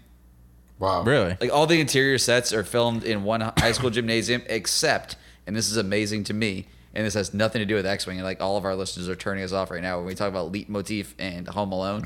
But you know how they have the wet bandits who are always like overflowing the sink or whatever? Yep. They filmed it in that same high school, but they drained the pool and built the set in the pool because it would be watertight and they could film the whole thing in there. Oh. I was like, freaking brilliant. But no, dude, The Movies That Made Us is fascinating stuff. The Toys That Made Us is equally amazing. Yeah. And you should watch all of it. Yeah, it's a really good docu-series if you ever Like, by the end of it, you're like so happy that you like these things that you like. Yeah. Like, it's such nerd catharsis. Yep. Yeah, it's good stuff. But yeah, I don't know. So I'm actually super excited for the soundtrack in episode 9. Oh, for sure. Because this is this is the last one. This is probably the last one John Williams is going to do. He's up there now. And it's just I mean he's up there, and it's and this is the last of the trilogy of like the saga. Because he did all the saga movies, but Did he do like? Did he do Solo? I don't think he did Solo or Rogue One. I think those were somebody else. I don't quote me on that, but I feel like he's gonna go all out on this one. So I am looking forward to the soundtrack on this one. Yeah, I mean, like you mentioned, he hasn't disappointed in all the movies. From what I know, people will say it was like, well, it wasn't his best one, but it's just like, yeah, I don't know. I've never heard like, anybody criticize any John Williams. Yeah. No, like so. I think for me, like I really like the Force Awakens soundtrack.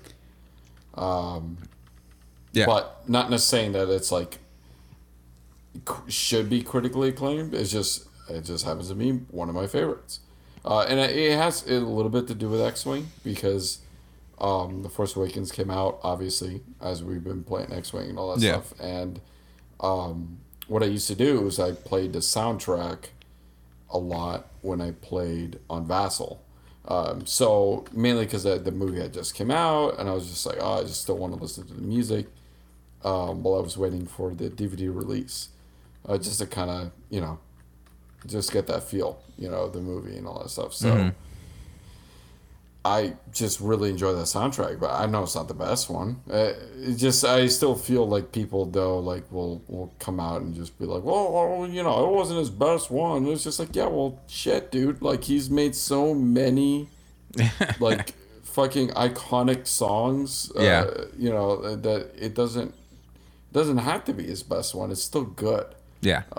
So I know what I am most looking forward to in episode 9. Steve, do you think you already know what you're most looking forward to? I don't know that I do. I don't know that I know what I'm most looking forward to. Carlos, do you have a particular thing you can't wait for? I'm basically just cautiously optimistic. I'm gonna go into it. I'm probably gonna walk out saying that was awesome. That was amazing. But for the most part, though, like for me, I might get a little flack about this, but I want them to continue what they did in the episode 8, which is that anyone can be a Jedi. Anybody can be Force sensitive. Yeah. But the title is Rise of Skywalker, so we might get bamboozled on that a little bit. So we'll see. But I kind of want him to continue off of what we got from episode 8, but we'll see. I'm gonna go with I have one thing that I know will be a surefire thing that'll make me happy. Something that I know they won't fuck up at all. So like I'm looking most forward to that because I can't possibly walk away unhappy. Yeah.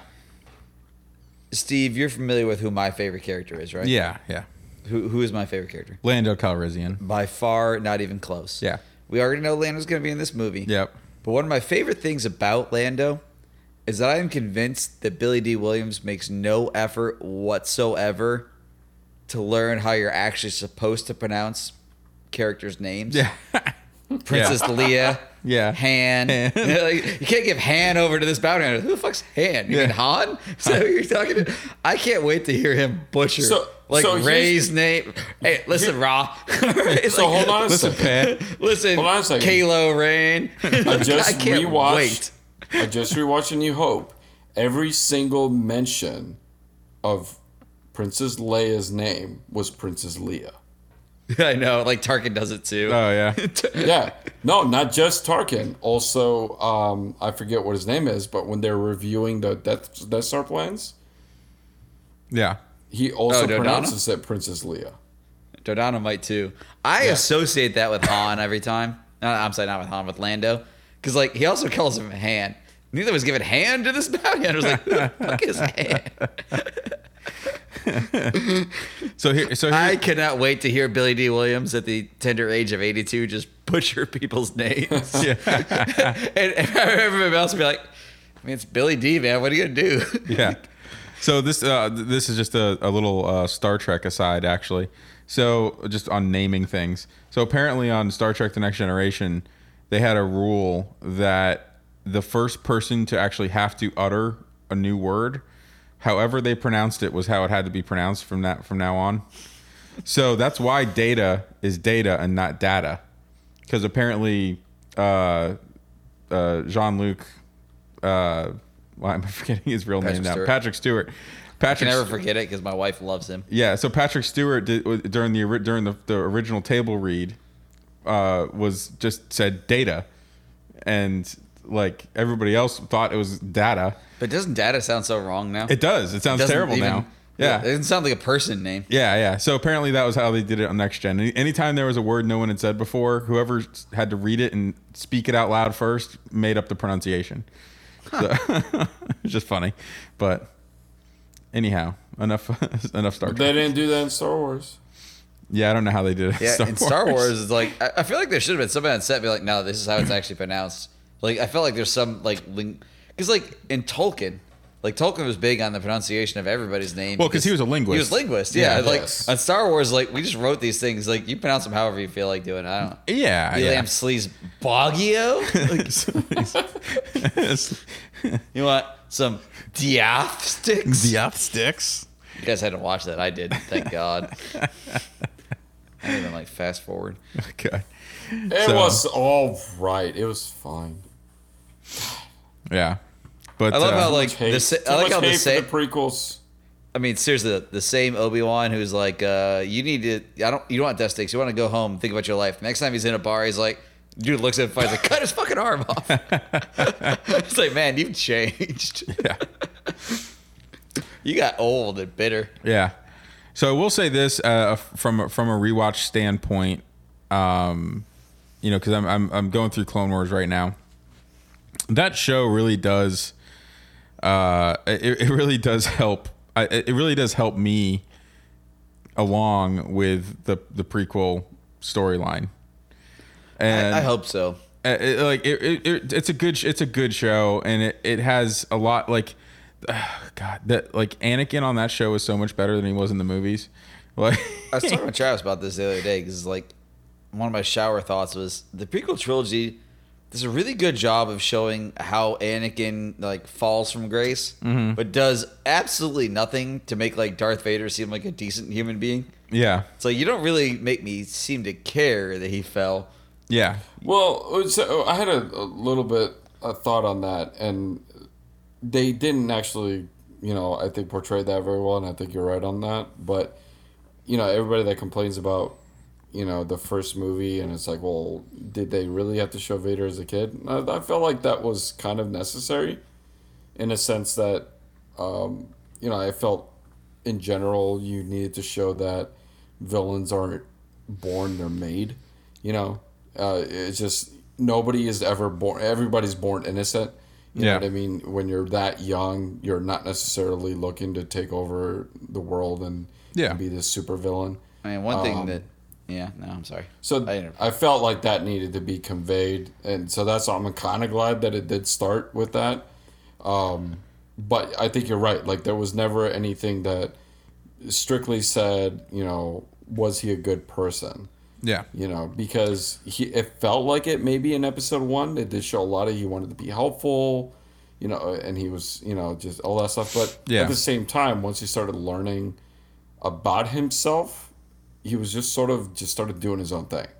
It was sort of like a loose cannon. yeah. Like he got into a fucking Naboo fighter and then flew off. Like you shouldn't do that if you're like listening to people and being, altruistic or whatever. So. What I think is interesting about the Clone Wars show is from the Anakin character perspective, is that it shows like so a big thing with the Jedi is like not having attachments, right? So that means like obviously marrying Padme was super against the rules, and that's a secret, and just not having these kind of emotional attachments, being very dry, stoic, yeah, whatever. So the cool thing about the Clone Wars show is it really shows how much Anakin, like how much attachment he does have to so many attached to Ahsoka, to other attached to the clones. Yeah, he gets attached to the clones. He gets attached to R2. He gets attached to Ahsoka. He, obviously his attachment to Padme. There's so many things in that show they're showing like the things that he's doing, and like it's like are against. They're like these little indiscretions essentially against what the Jedi way is, and the Jedi Order, and they're kind of letting him. They kind of give him leeway on it and slack on it because they're in the middle of a war, and he is such a powerful Force user, and he's a good general, and he means well. Yeah. But he is at the same time really breaking a lot of these tenets of the Jedi Order that they warn about constantly, like throughout the Clone Wars show and throughout the prequel movies. Well, it's so funny that like they do that well in Clone Wars, because I feel like they do that so poorly in the prequel movies. Yeah, because I'm a hater, I guess. So I mean, take it as it will. But like in the prequel movies, one of the things that they talk about from Joseph Campbell's like what do they call it, progression of a hero, or the hero's journey. No, the hero's journey. Yeah, they talk about how this is all based on Joseph Campbell's work about Greek mythology. Yeah. But like in Greek tragedy, the hero always is defeated by having one personal trait that dooms them. Yeah. And like if you say it's his attachment to this person, this person, this person, this person, that actually really makes a lot of sense from there. Yeah. I hate how they do it in the prequels where like he has like 4 different downfalls. He's like, well, they take him from his mother in the first one. That's what makes him evil. And then he loves Padme, and that makes him evil. And the Jedi don't make him a master, and that makes him evil. And his mom gets killed, that makes him evil. It's like by like the 5th time something makes him evil, I kind of think maybe like he's the problem. Yeah. Like he's kind of a dick. Yeah.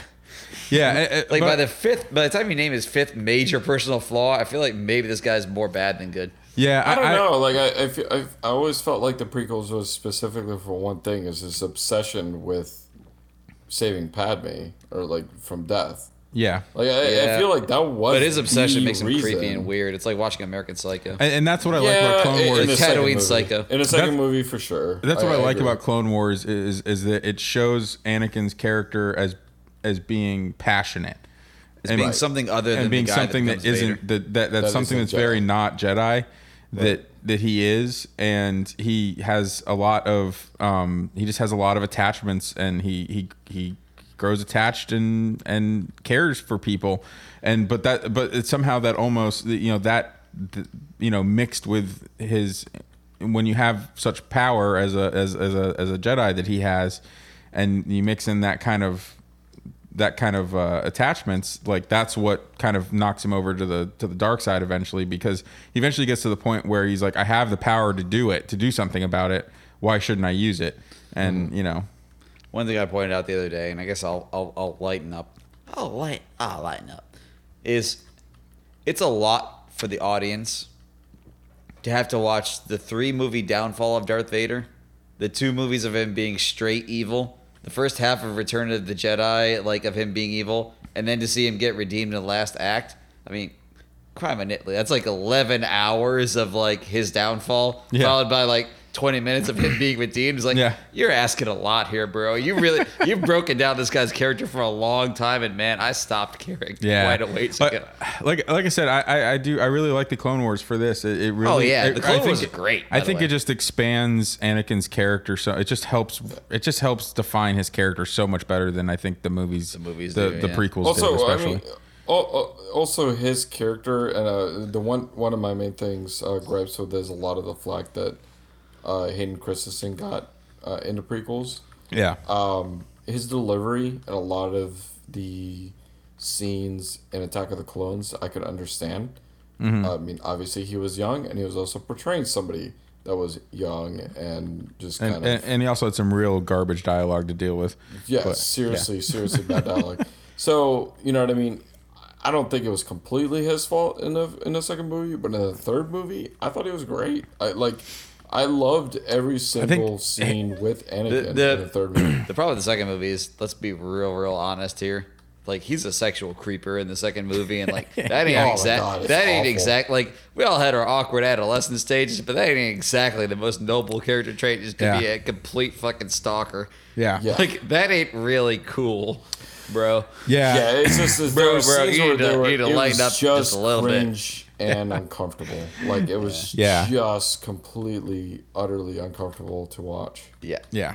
And that sucks because I said this. Like, one of the characters from Big Mouth was a Jedi. Yeah. And I said this in it. I mean, seriously. That's a great show, by the way. Nick Kroll was a Jedi. Yeah, I'd watch it. I'd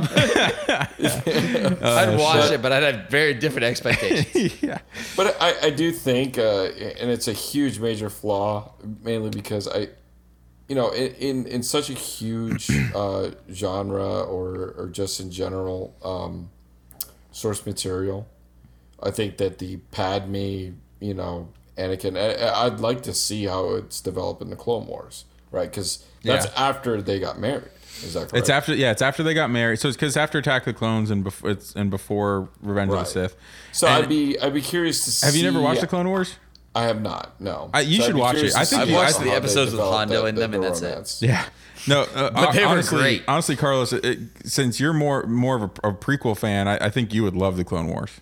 Yeah, like I probably would, and I will watch them now that I have them, and that's been my only problem. Is that I've never had access to them. Clone Wars, and I mean, let's be honest, the internet's there. I know how to torrent stuff. Yeah. It's always been there. That makes one of us. I just 2 if you count Steve. I haven't gone around to just doing it. So now that I have them legally, I'm perfectly fine. Definitely watch them. I actually think that'd be right up your alley, and I think you'd like them. You'd like the last Clone Wars point a lot. I'll make is that it doesn't help that Padme ages about 2 years between episode 1 and episode 2, and Anakin ages about 10. I'm like, let's. They should not have done that. Hold on a second. That's weird, man. Yeah, let's look at Natalie Portman today.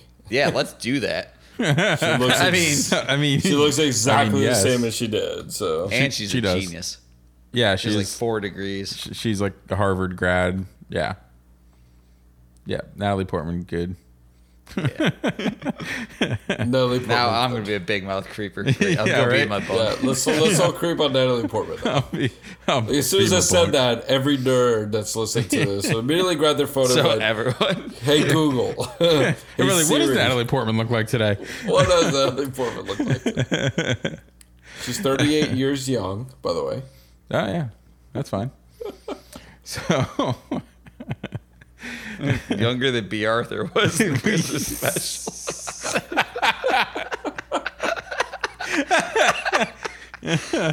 oh god. So I cannot believe that's not on our illegal Plex server. I really can't. the holiday special? Yeah. Yeah, we'll have to talk to Brandon about that.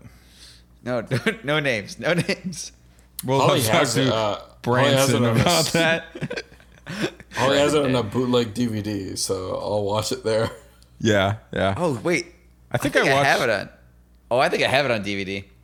on DVD. I watched it on YouTube one time. It's like it's just a the one burnt, time I- it's just a the one burnt time I disc watched with it. like a Sharpie written across this That's holiday exactly special. what I have. Yeah. That's like one of my exactly what I favorite. have. That's like one of my favorite moments from that Weird Al, White and Nerdy. Oh, The the video- Hey, Mr. Anakin guy. No, was That's it a in great. that? That's a great song.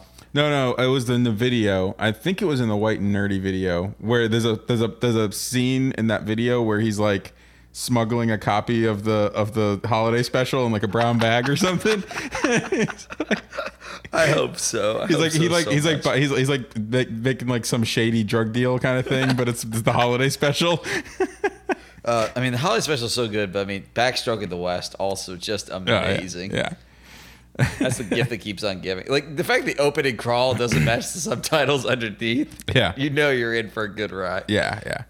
So the other great thing about Clone Wars is Ahsoka. Ahsoka is also a phenomenal character. She is. Yeah, I wish she was somewhere involved in the movies. It sucks to see such a major character not even. Well, and then she does cross over into the Rebels cartoon show. Yeah. I heard about And that. she could theoretically still be alive.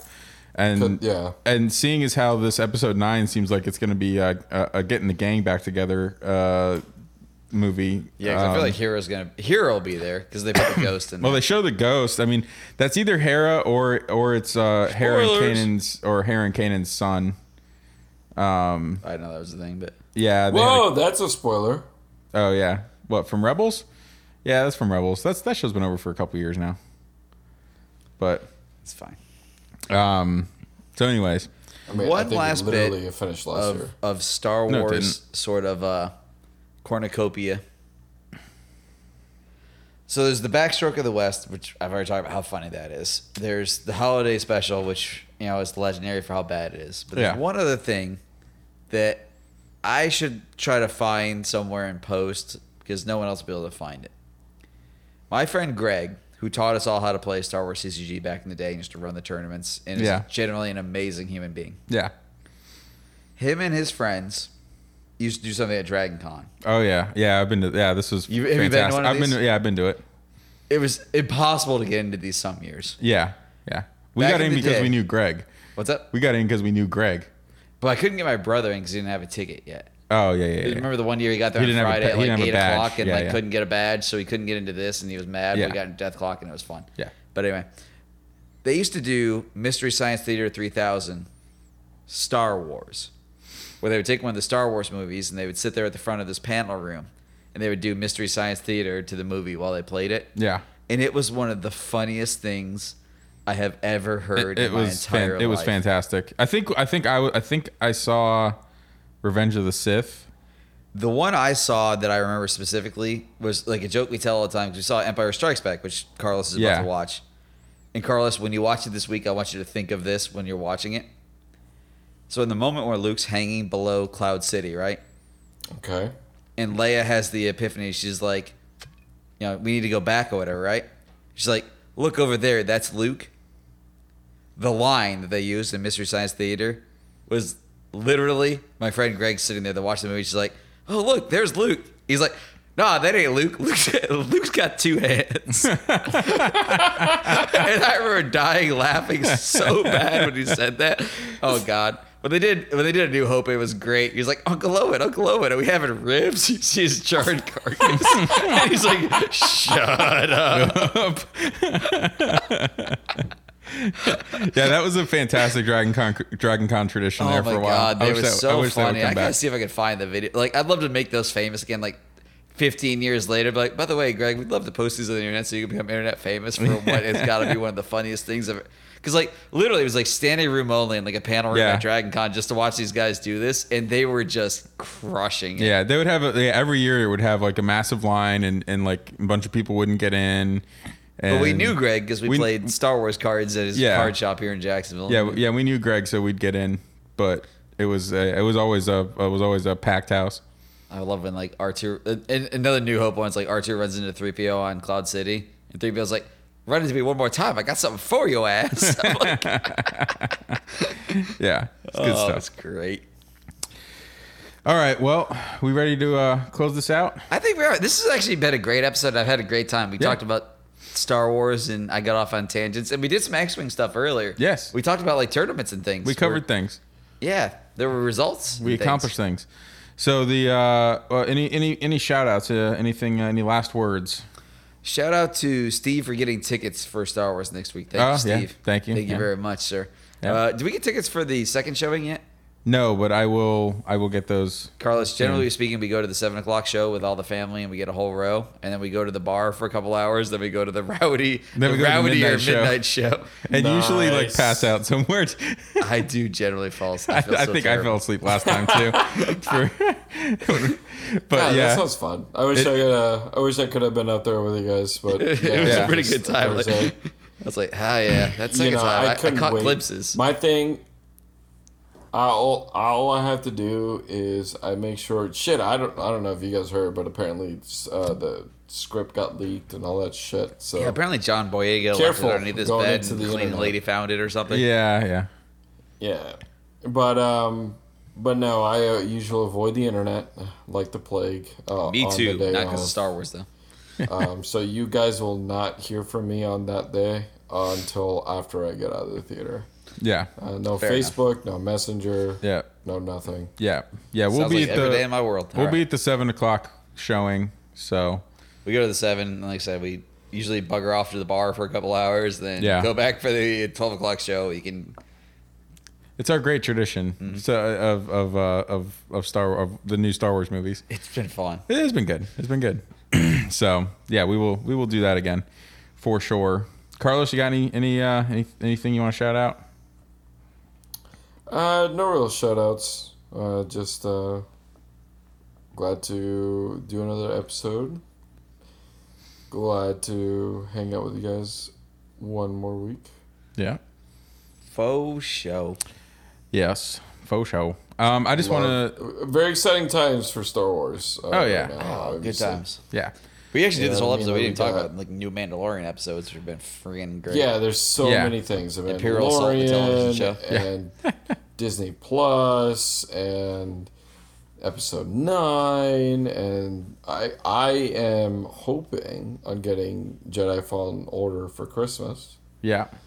Um, I know my son forward is to going to playing be that. getting it for Christmas, so I'll be playing it. so that means you'll be Very playing. nice. Very nice. Yeah. So We can play so- it together while I hold the controller. I hear it's good. I hear it's really, really good. Yeah. So definitely excited to try that out. Well, I really have to pee, so we should do this. okay, ready? Dials Dials down. down. Bottoms Thumbs up. up.